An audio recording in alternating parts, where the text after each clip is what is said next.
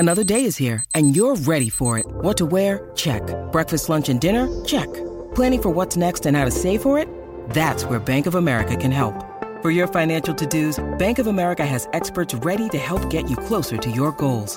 Get started at one of our local financial centers or 24/7 in our mobile banking app. Find a location near you at bankofamerica.com/talktous.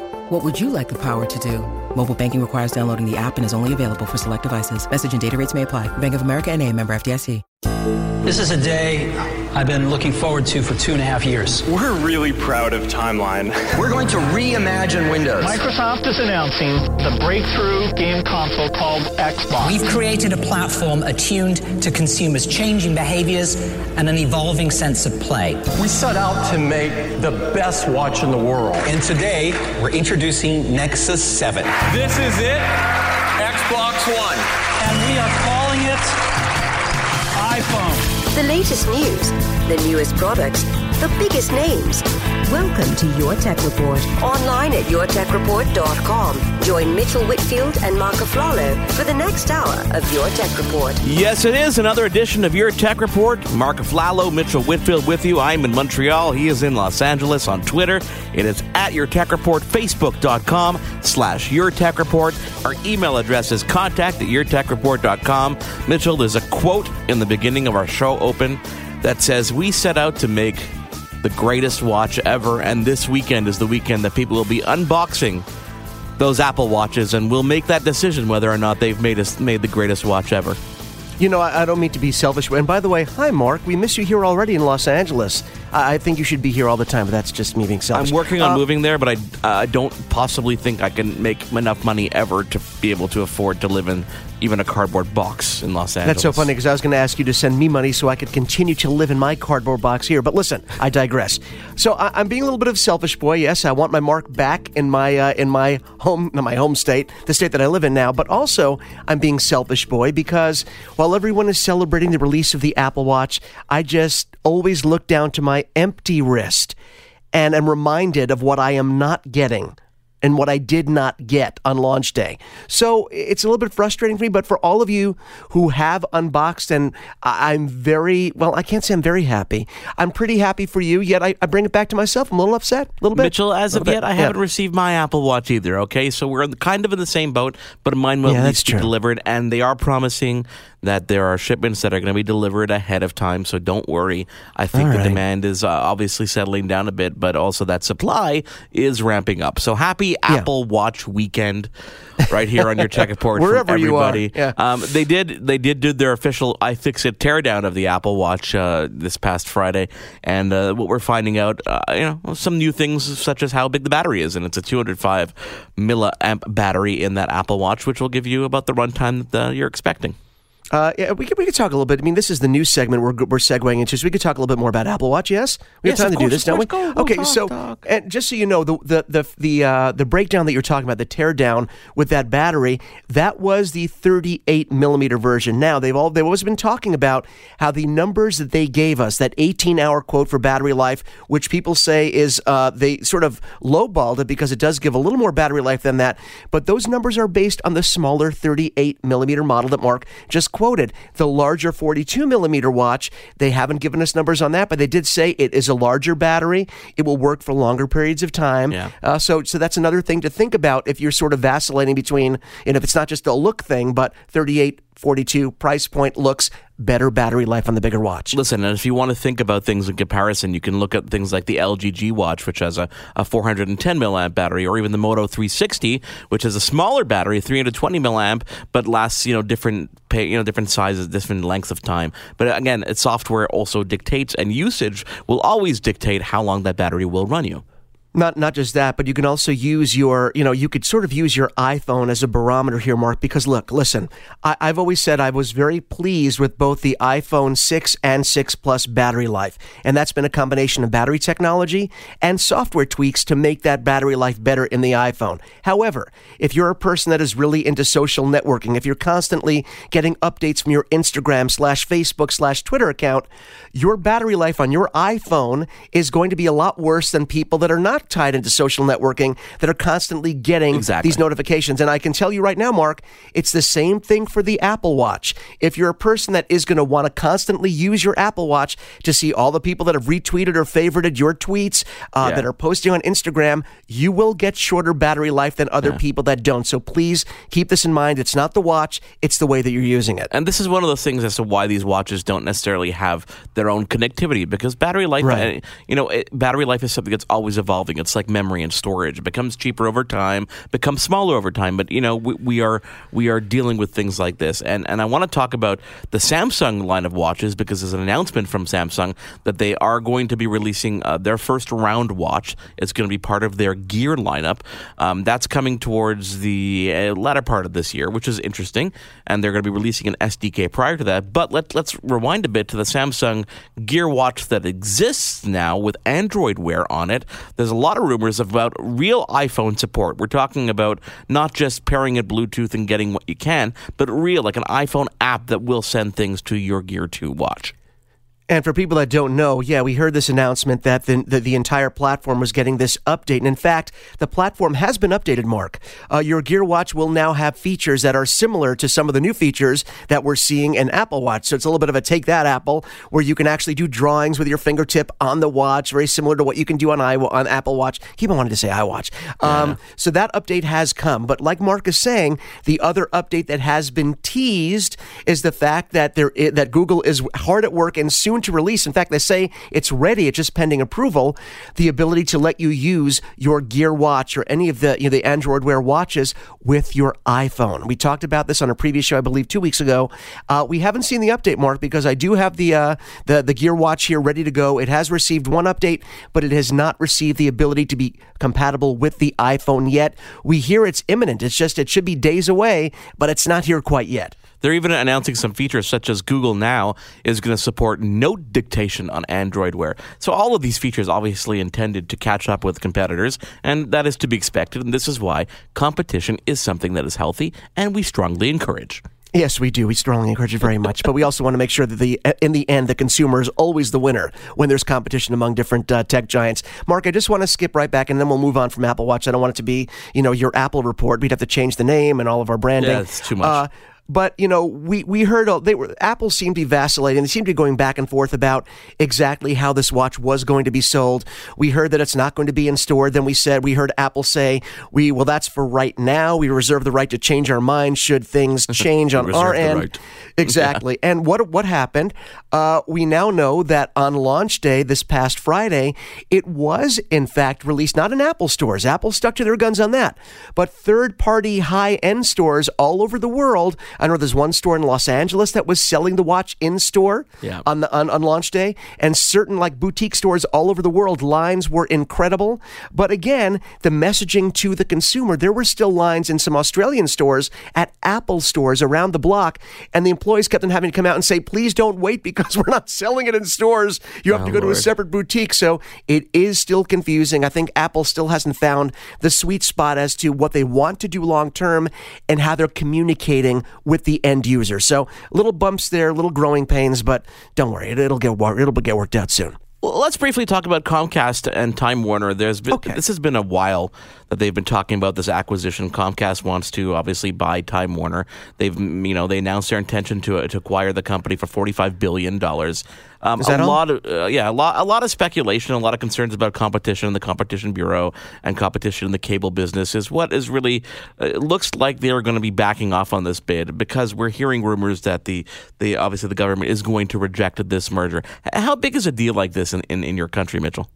Oh, this is a huge deal, but this starts to get into the, years ago there were monopoly laws that were put in place to prevent one company from becoming too powerful and not giving people a choice, not giving consumers not just a choice, but a reasonable choice to have the service and the price points they want. And this goes back, Mark, to what we just talked about, competition being so important. Yeah. Competition is important because when giants like this merge together, it really, the balance of power goes from the consumer in terms of making their choice, having appropriate choices at appropriate price points. The balance goes in favor of the company. Now that if you were to have these two giants, we're talking Comcast and Time Warner, two of the biggest players on the provider end and television, streaming. I mean, it's a huge deal in this country. And I'm telling you, it might not be the worst thing in the world for this not to happen, because although, yes, there is upside, there is plenty of upside to having this sort of merger happen. Again, though, on the downside for the consumer, and that's a point of view I'm looking at from right now, Mark. Will the consumer still have all the choices they want from two giant competing companies going, well, our service is better, we'll lower the price, we'll give you these packages, we'll lower the price even more? You're not going to see that when these mergers take place. And if it does happen, what sort of precedent does it set for other companies to do the same thing? And before we know it, we only have two companies to choose from. Well, and when that happens, innovation dies and prices do not move. Well, the government did many years ago. I mean, in 2011, they bashed AT&T, their T-Mobile acquisition. There was the EchoStar's bid to buy DirecTV in 2002. So there's a lot of precedent and a lot of careful calculation and look at the industry when they make decisions like this, because it is a very, very touchy situation. Absolutely. I mean, let's use two different companies here in the States. Okay, let's talk about the Dish and DirecTV. Now, they always play off of each other in terms of features, in terms of price point, consumer messaging, and branding. They're each trying to be the one in terms of satellite television. And I got to tell you, for the consumer, this is a great thing because prices keep on getting lower, packages keep on increasing. You get more and more for your dollar because these two companies are fighting for their share. Now, for them, obviously, the more money they can get, if they could unify as one giant company, good for them. But from the consumer, we are the ones that benefit from this competition when these two big players compete. Imagine that competition wasn't there. What is the incentive? What incentivizes giving the consumer more for their dollar? It's like video games. When one company buys the right, we'll be the only one that makes football games. We'll be the only one that makes a baseball game. How do they get better when there's no competition? So I like the competition. I hope these companies stay separate. Ever since Nokia sold off their mobile division to Microsoft, we've been wondering what's going to come of this company. The Finnish company, the sale meant that they could no longer make handsets, but it did not stop them from designing and licensing their designs. And that is what we're told is going to be happening in the end of 2016, because contractually they can't even do that and use that Nokia name until then. But the Finnish company will be releasing handsets, likely Android handsets, through third-party manufacturing. How weird does that feel? I mean, how weird does it feel? I mean, I still remember, what was the great Nokia phone with the round dial pad that I had, the first one that had a screen built in? I can't even remember model names, but they were the cutting edge. So Nokia was edge. On top of their game. They were featured in movies. I remember the Matrix phone that I had to get my hands on. I remember GSM phones that I would get on eBay and different sources to get them in the US and Canada so I could play with them. They were on the cutting edge. They were the first ones to have digital technology. And now look at the company. The company, unfortunately, has kind of fell behind rapidly the smartphone industry, and smartphones, Android and Apple got ahead and left them kind of in the wake. Thankfully, Microsoft did, grab onto the brand and help rejuvenate that. But now we're seeing the company, they're going to be coming back to the market at the end of 2016, but will they be able to compete? Well, there's a certain company, a name that comes to mind, which is BlackBerry. But obviously, these companies took a very different path. Nokia, I think, still went along with the times and was able to sort of grow as the different players came around in the field and evolve. But Mark, remember, I mean, it wasn't that long ago that the name Nokia, or Nokia, depending, I think they pronounce it Nokia. It wasn't that long ago that they were the ones that sort of revolutionized the Symbian operating system. Yes. That was the operating system for smartphones, right? Now that brand became synonymous, in their second stage with Windows Phone, right? Making these great Windows Phone devices. I'm getting all emotional again. And now it's going to be an Android device, a Nokia Android device. It just sounds so strange to me, but whatever they do, their designs are beautiful. The cameras are top notch. So I'm excited to see what happens next, even on the Android side, because they make killer handsets. They always have, and I hope they always will. So let's talk about another company for a second, Sony, okay? Sony, I want you to bring your brain back to a couple of James Bond films ago. Sony was very proud to have their handset featured in one of the James Bond films with Daniel Craig. Well, they are trying, or they have tried and got rejected quite harshly, to get their device featured in the next James Bond film, which is really, it's around the corner. But they were slammed down because they were, the words were, Mitchell, they basically said, we only want want the best of the best. And they're not going to take harsh. their money and feature their films. You know, it's interesting because a company like Sony is big, and I think we've seen their products in many a film and many a TV show. So it's a pretty big slam against that company, wouldn't you think? They offered $5 million. Maybe they want more. You know what? I think that speaks to two things. Number one, where the perception is of Sony handsets, which I don't think is fair. And number two, what $5 million represents in the grand scheme of the budget of a huge film. I think it speaks to sort of both ends of that. But I've always been for, is it the Xperia line of phones? I'm correct. The Sony Xperia lines of phone, right? Exactly. I've always been a fan of those devices. I think when they first came out, they were still lagging behind in terms of perception and even maybe promotion on Sony's end. But remember, Mark, Sony was going through a lot of transitions at the time where their phone line was being brought out and, full scale. They were having issues with their movie department, television, home theater. They were going through some growing pains as well. And all the divisions of Sony were not really one cohesive unit. So you had all these little pieces trying to dish out information to the consumer. Again, messaging to the consumer. I think the Xperia line of phones has always been brilliant with brilliant displays, great cameras. So I feel bad that we're sitting here talking about, well, it's not really a top-rate phone. It is a top-notch phone, but perception is much stronger sometimes than the reality of what a product is, and that's at play here. One thing to note is that the information it came out of that big Sony leak. It was one of those emails where they kind of responded. Yeah, it was great. So we don't know the conclusion. So we may see the November 6th launch of Spectre, which is the next Daniel Craig version of the James Bond movie, will be out. And we will see maybe they made good. Maybe they offered them a bit more money. We'll see that. It's like, how badly do you want this? Yeah, how badly? Maybe two $5 million payments to equal $10 million? Yes. Who knows? It is Your Tech Report. I'm Mark Aflalo in Montreal. He's Mitchell Whitfield in Los Angeles. We've got more news coming up, and we've got a really cool interview around the corner. Tico 3D. That's all I'm going to tell you about. Google it now. Tico 3D. If you want to get into 3D printing, you'll want to listen to much more. Plus, we've got a giveaway coming up next week. We'll tell you all about that towards the end of the show when Your Tech Report continues. Your Tech Report will be right back.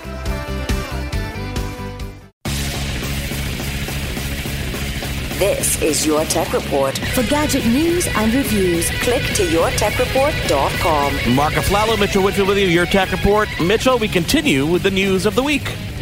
This piece of news is going to be part news and part plea.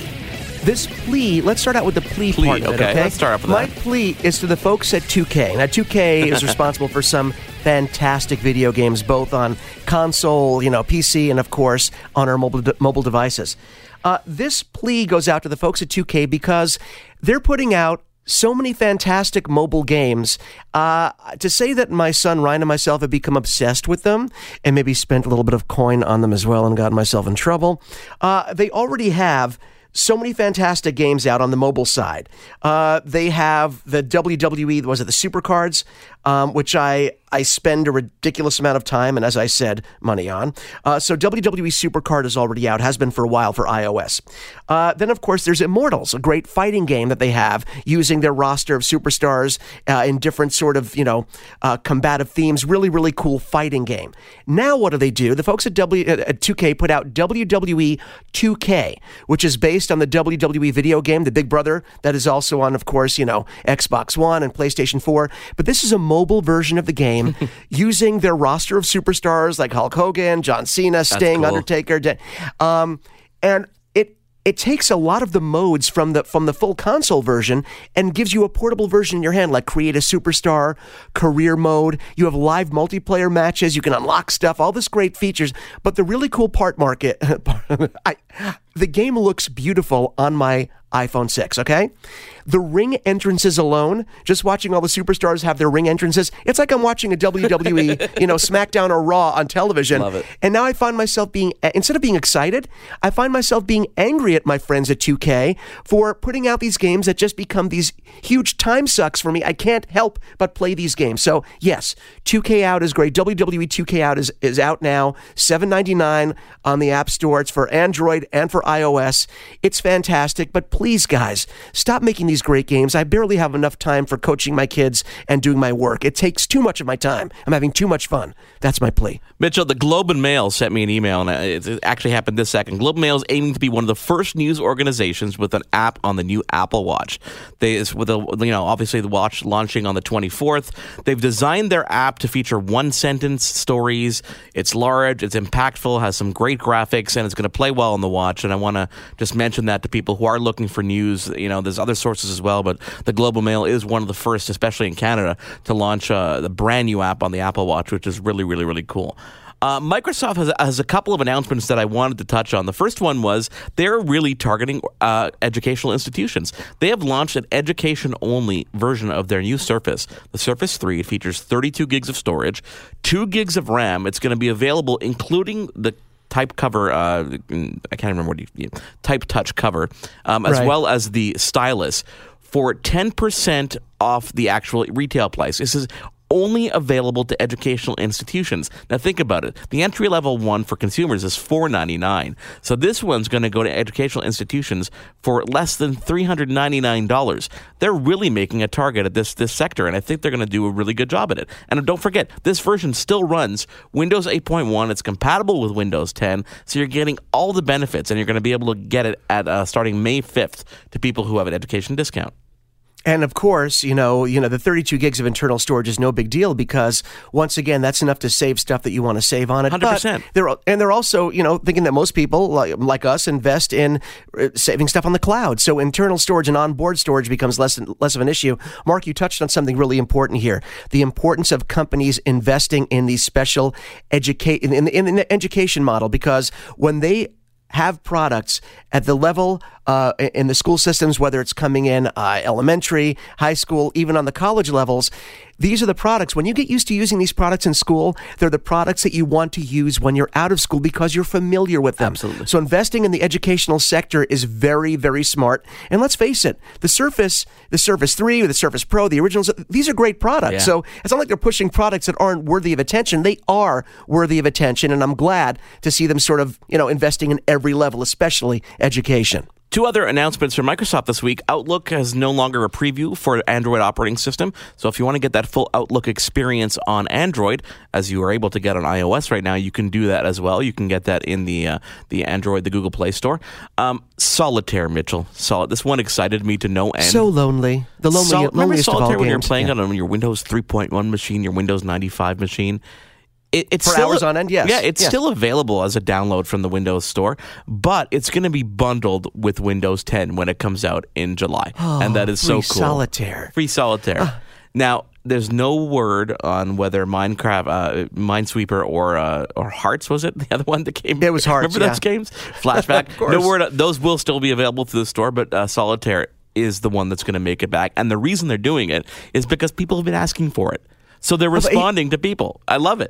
I love that. And it's really, it's kind of nostalgic. It's kind of like the start button. It's like, this is what people are used to. One of the great things about booting up a Windows PC, when you went into that games folder, had a dedicated games folder, and you always knew, when you bought a, retail PC, there'd be a great Solitaire game. And like you said, Minesweeper. So it brings back great memories. And who hasn't killed like 2 hours just sitting there mindlessly playing Solitaire until your eyes started bleeding? So yeah, I think that's great. Okay, Mitchell, the last story I want to talk about before we take a quick break and get to a really cool interview is Waze. Waze is an app that's been around for a long time that uses crowdsourcing to, give you traffic information.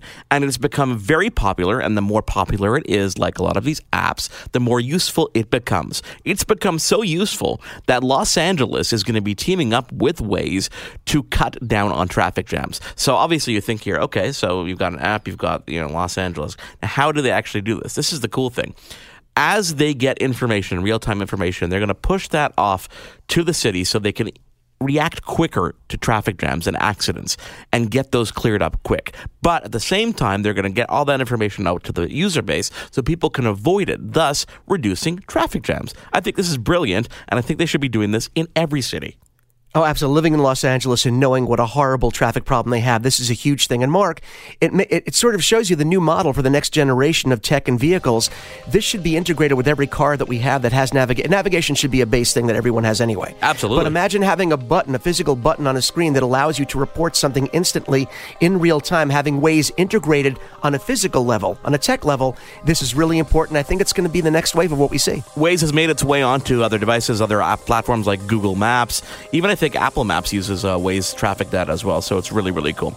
It is your Tech Report. I am Mark Aflalo. He is Mitchell Whitfield. We've got more show lined up. We're going to go hands-on with a very cool golf simulator and a hard drive, thanks to our friends at Western Digital. But before that, we're going to speak to a young inventor based here in Canada. They have a Kickstarter campaign that wanted $100,000. They got, $2.5 million. Your Tech Report will be right back. This is Your Tech Report. Yes, it is. Mark Aflalo in Montreal. Mitchell Whitfield with you. We are Your Tech Report. On Twitter, it's at Your Tech Report, Facebook.com/Your Tech Report, and of course the pages of YourTechReport.com. Now, Mark, we do a lot of really cool interviews on this show. We have for a long time, and it's no secret that I tend to get excited when we do these interviews because they're usually regarding products that I'm already excited about. And I remember back in the day when our friend of the show, Ed Fries, came on, we were talking about Figure Prints, that great 3D printing company that did your World of Warcraft figures, right? Yeah. That was in that stage. I think the technology for 3D printing wasn't where it is now. And I think if you look now where 3D printing has come, it is almost like it's like a typewriter compared to a robotic surgeon's hands building something for you in real time. It's amazing how far it's come. On the line with us is a young inventor, we'll call him. His name is Matt, and I'm going to get this right, Matt Gajkowski. Where are you based, Matt? I'm from Toronto. So you're from Toronto. Okay, so you launched this incredible Kickstarter for a product that we're calling the Tico 3D, which is a 3D printer that really sets itself apart in many different ways. And I want you to tell me what those ways are, because it is so cool. There are so many technologies packed into Tico that I wouldn't even know where to begin, or let alone where to end. But I think the amazing thing is that we packed in technology to make it more accessible, make it simpler, and make it more affordable. Let's talk about that price for a second, Matt, because the one thing that really sets Tico 3D apart from anybody else is a $179 price tag, which is insane. And, it's unfortunate Mitchell can't be on with us because Mitchell has a friend whose name is Ed Fries. He had this company called Figure Prints who create these World of Warcraft characters. And these printers, if you think back, were like these giant tabletop machines with a print head that moves back and forth in many different directions. But that's exactly what you're solving. You're solving the issue of these mechanical things constantly falling apart. And you do that in Tico 3D in a very unique way. Sure, and we do that with new technologies where we're able to use novel materials and new design ideas that allow us to make it smaller, more compact, more efficient. Just look at what your cell phone was like back in the 90s. Everything is getting smaller, and your printer should follow the same rule without losing capability. Now, the design of Tico 3D, it's unibody, and that's what really sets it apart, isn't it? That is the core technology there, yes. It's made of one piece. So can you describe what creating a unibody design, what does it take out of the equation from traditional 3D printers that makes it better? Sure. Well, so many 3D printers have since forever been made of a multi-piece frame that has to be fastened together from these bulky beams that are heavy. And in the fastening process, there's so many ways you can misalign them, and during shipping they can become misaligned. And we've seen some new printers hit the market that are kind of dressed up versions of that, but it's still fundamentally the same thing. And we knew that we had to drop that. We had to make something that was simpler, that was one piece. And we see that in race cars, we see that in modern laptops and things like that. We see unibody construction, and we had to do it. And it took us a long time to figure it out. But once we did, all the calibration problems, all the misalignments, the weight, the bulk, everything, it just disappeared. All those problems, gone. Now, are we restricted to any specific, can we not print things that are certain sizes because of it? The technology is somewhat scalable, but we don't anticipate making a giant version of it in the future, although we've had the request. But the cool thing is that with Tico, you can print objects that are much larger than you would be able to print in an otherwise similar size printer. Because that chassis is so thin, there's no real thick, beamy, bulkiness to it. Tico can print large objects for its size.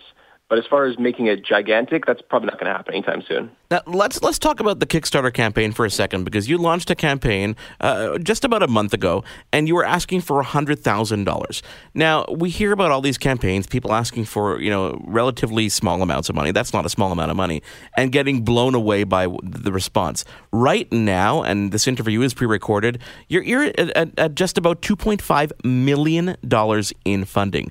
Did you expect that? Well, Sharon's our business analyst, and she did a lot of market research beforehand. So I'll admit that we were carefully optimistic, but there's so many factors. I mean, especially when we first launched, our biggest barrier was the skepticism. I mean, people, if we set a high price point, nobody would care. It might not be a big deal. If we set a low price point, everyone would think we're a scam. And that's kind of how things started off. It was a little bit scary. So we weren't sure what was going to happen. But we have this saying that we say, hope for the best, but plan for the worst. Yeah, of course. So we actually had scenarios planned out for every possible eventuality. So I don't want to say that we expected it. We certainly were at the mercy of the people on this one, but we were carefully optimistic. Now, when you saw it grow to this insane amount, does it scare you at all? Does it scare you? Like, can you meet the demand? Will you be able to fund it, or is it something that, again, you plan for? Well, delivering the printers isn't any more complicated for a larger order.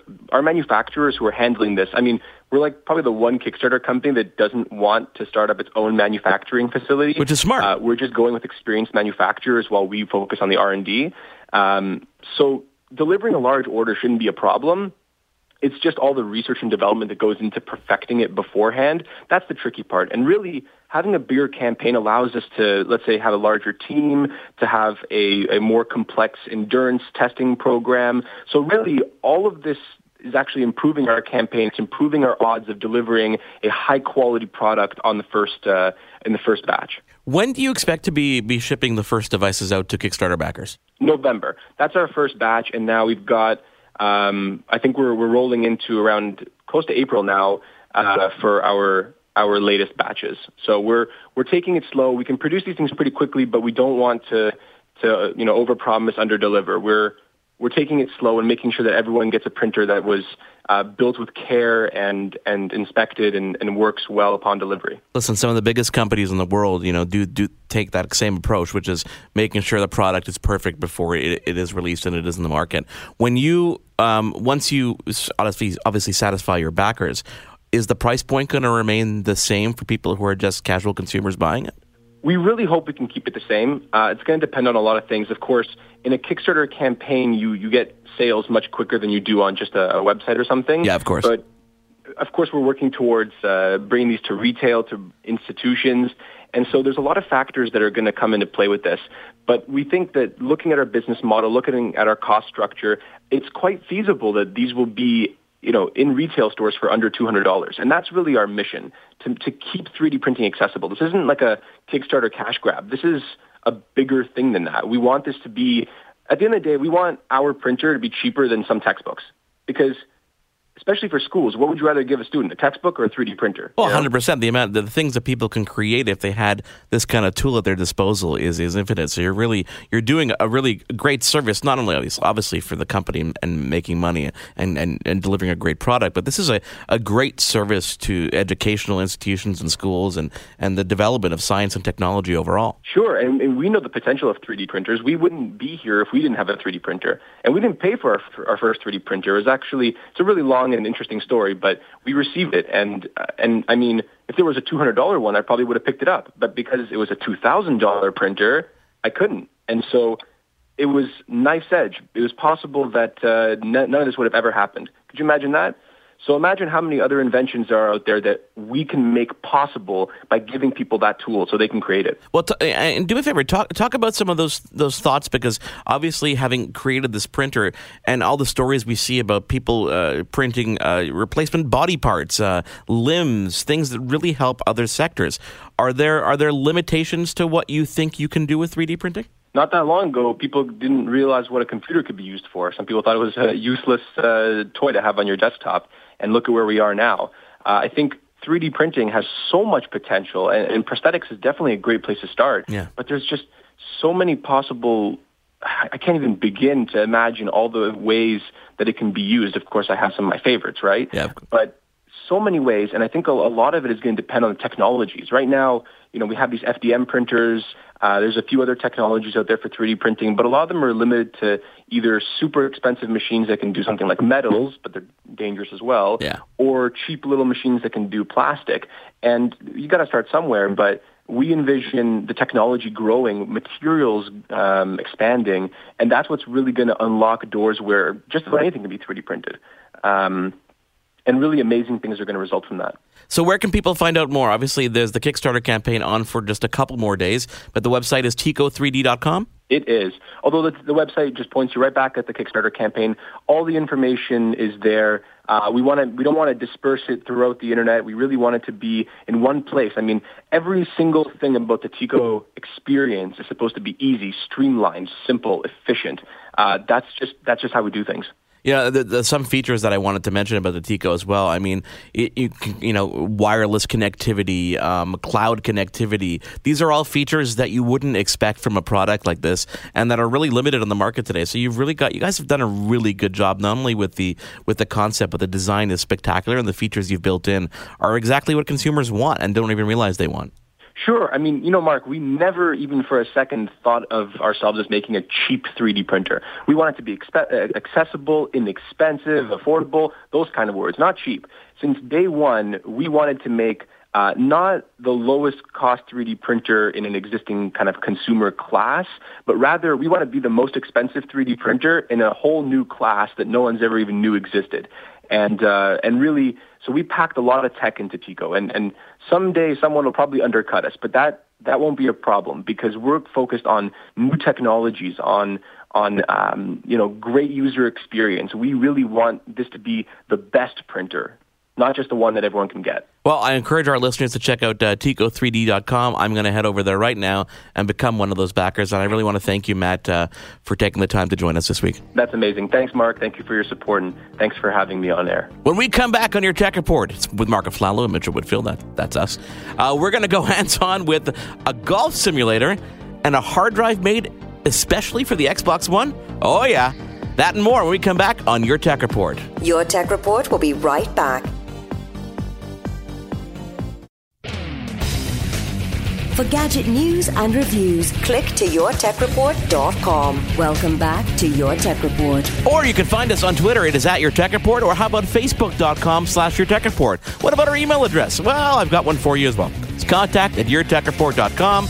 I am Mark Aflalo in Montreal, Canada. He is Mitchell Whitfield in Los Angeles, California. Mitchell, when I was there just last week, because I was in California visiting you, I miss you already, by the way. I know, me too. It's terrible. You gave me a handful of fun gadgets that people sent to you instead of me, because sometimes it's easier to ship to the States, so I understand. And one of these gadgets was called VERT, V-E-R-T, and we spoke to the creators back right after CES, I remember. And what this does is it measures your vertical distance, your jump, really. And it works with an app and works with your smart device. But you got to play with something that does way more than just measuring your vertical distance. It does way more for the game of golf, doesn't it?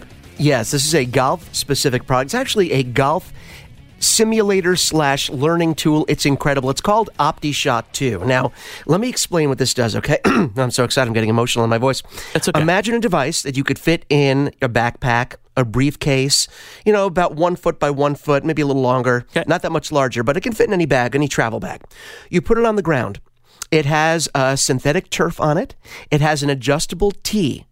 And basically, you can hit golf balls off of this device, and it will measure. It uses 16 different infrared sensors to measure every aspect of your golf swing.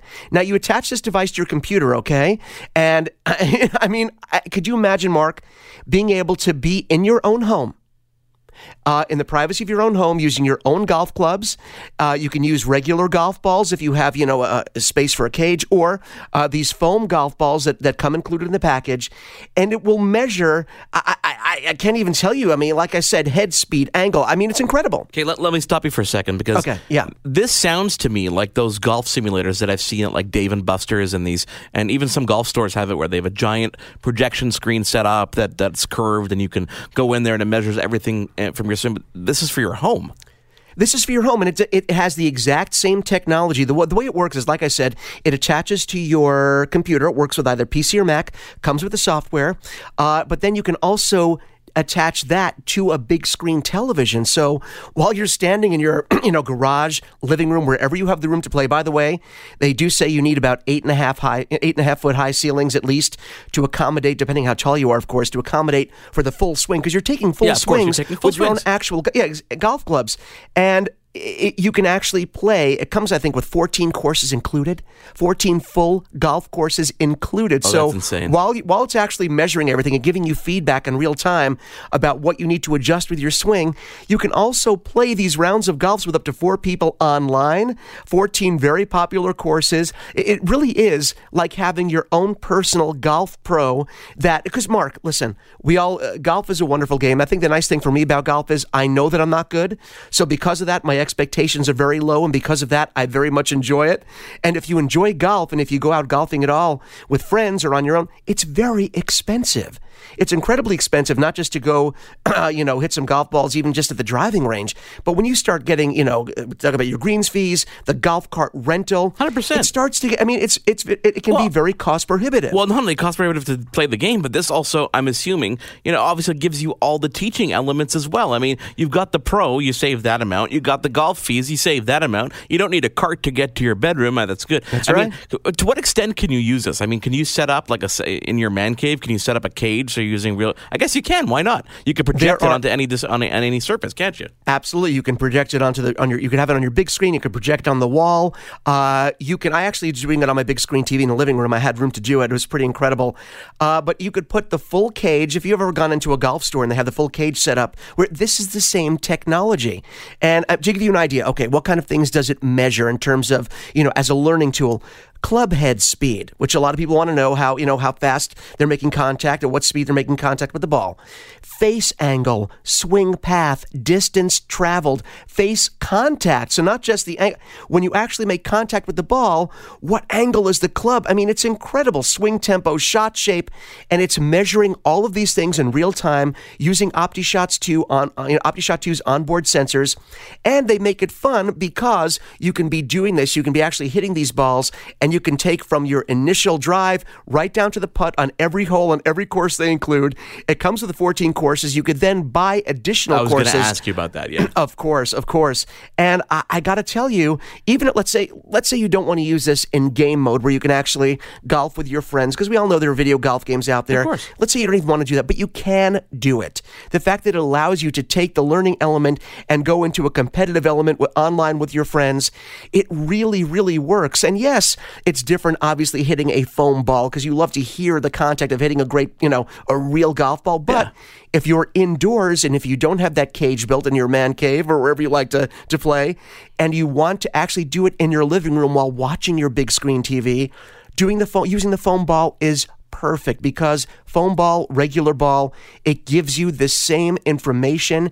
It teaches you, it actually makes your game better. Of course, it does make you realize how, if you are like me, how bad your game is to begin with. But when you start making adjustments based on the feedback you're getting from OptiShot 2, you really realize how much for a learning tool this is. Now, Mark, price of entry is not cheap.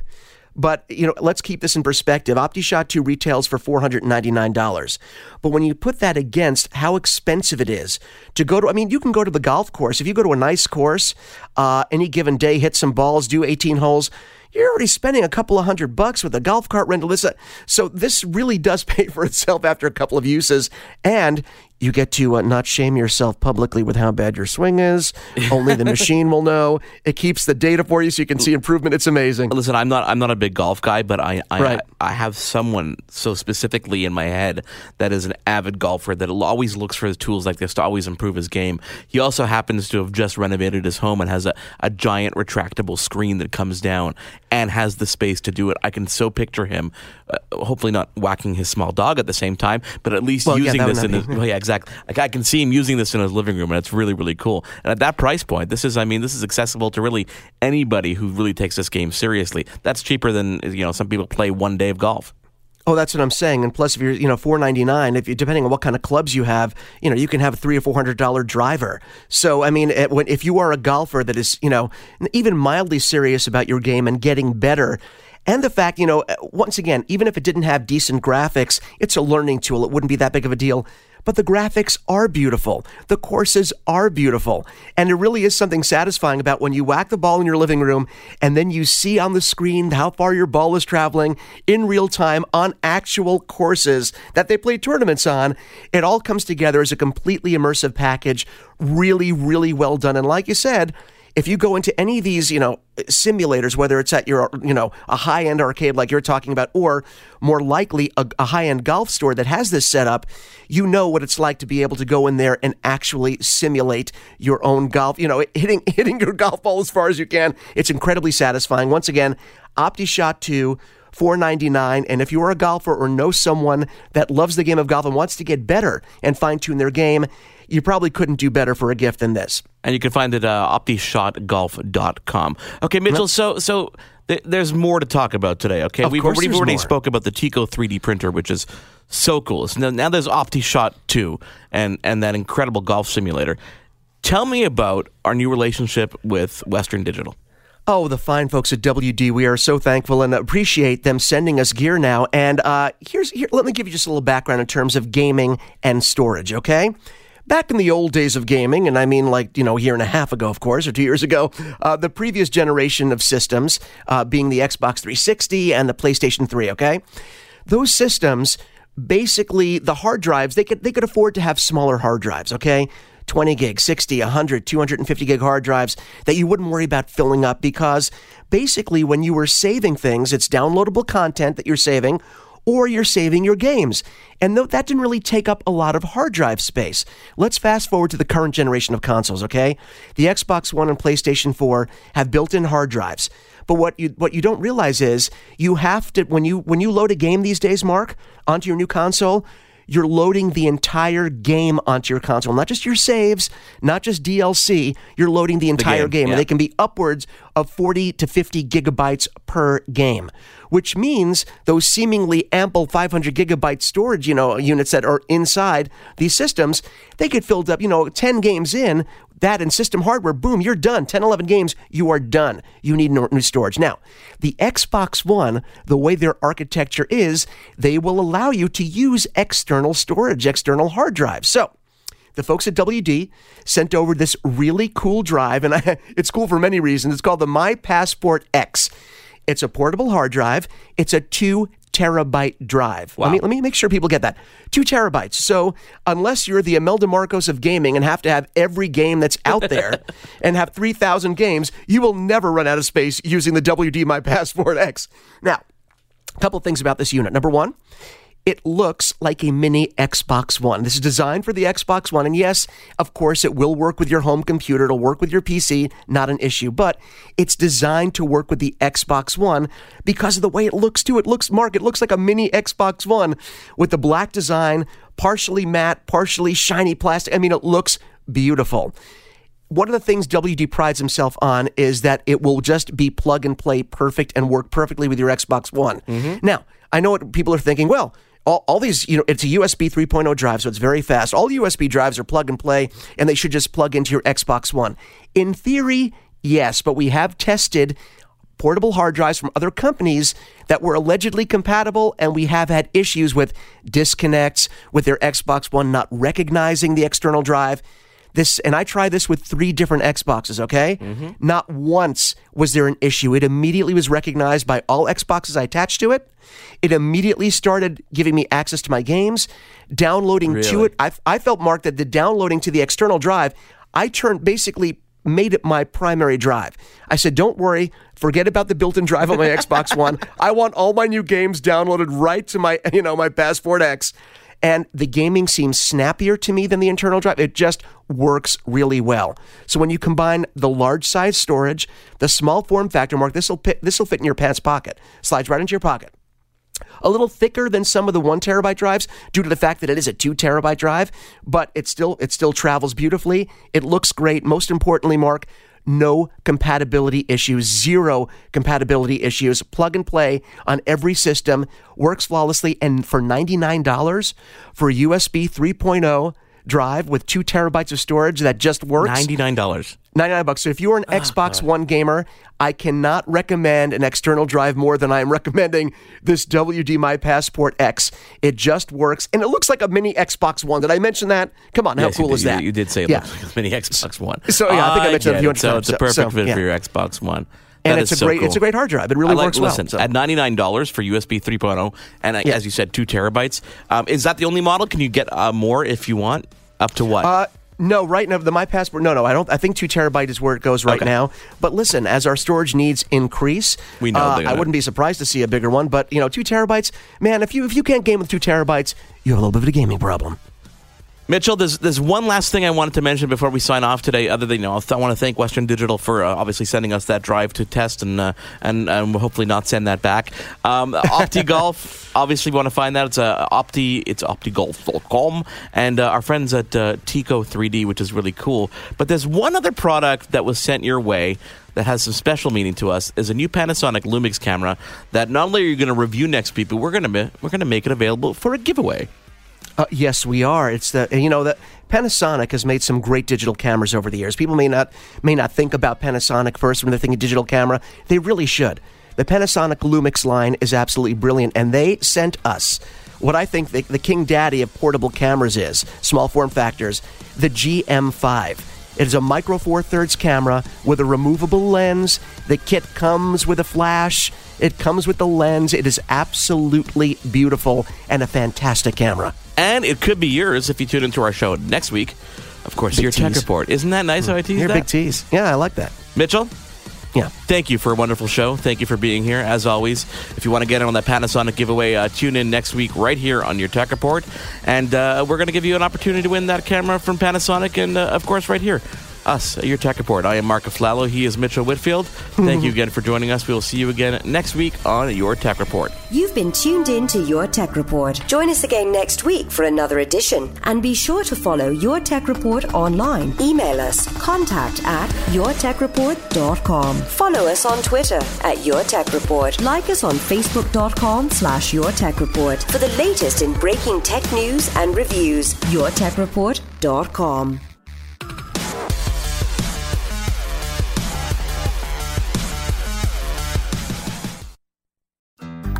Looking to make the most out of this life and optimize your personal wellness? Then check out the Natural Man Podcast. Join me, host Mike C., as we explore all areas of human wellness, physical, mental, and emotional. Learn strategies to optimize your own well-being and be in the driver's seat of your own health. Remember, your doctor works for you. Learn biohacks, neurohacks, ways to improve sleep, and ways to optimize your body and your mind. Check us out on Apple, Spotify, the Fountain app, and at naturalmanpodcast.com.